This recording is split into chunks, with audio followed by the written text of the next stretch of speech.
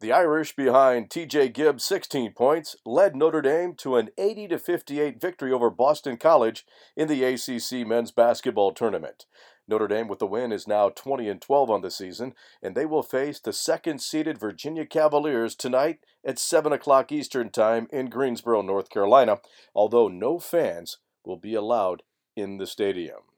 The Cavaliers are the defending national champions. In other Irish action on Wednesday, the women's lacrosse team, ranked second in the nation, improved to 7-0 with a 16-6 victory over Vanderbilt. And this afternoon at 5 o'clock Eastern Time, the softball team will be in action when they face Cal Poly.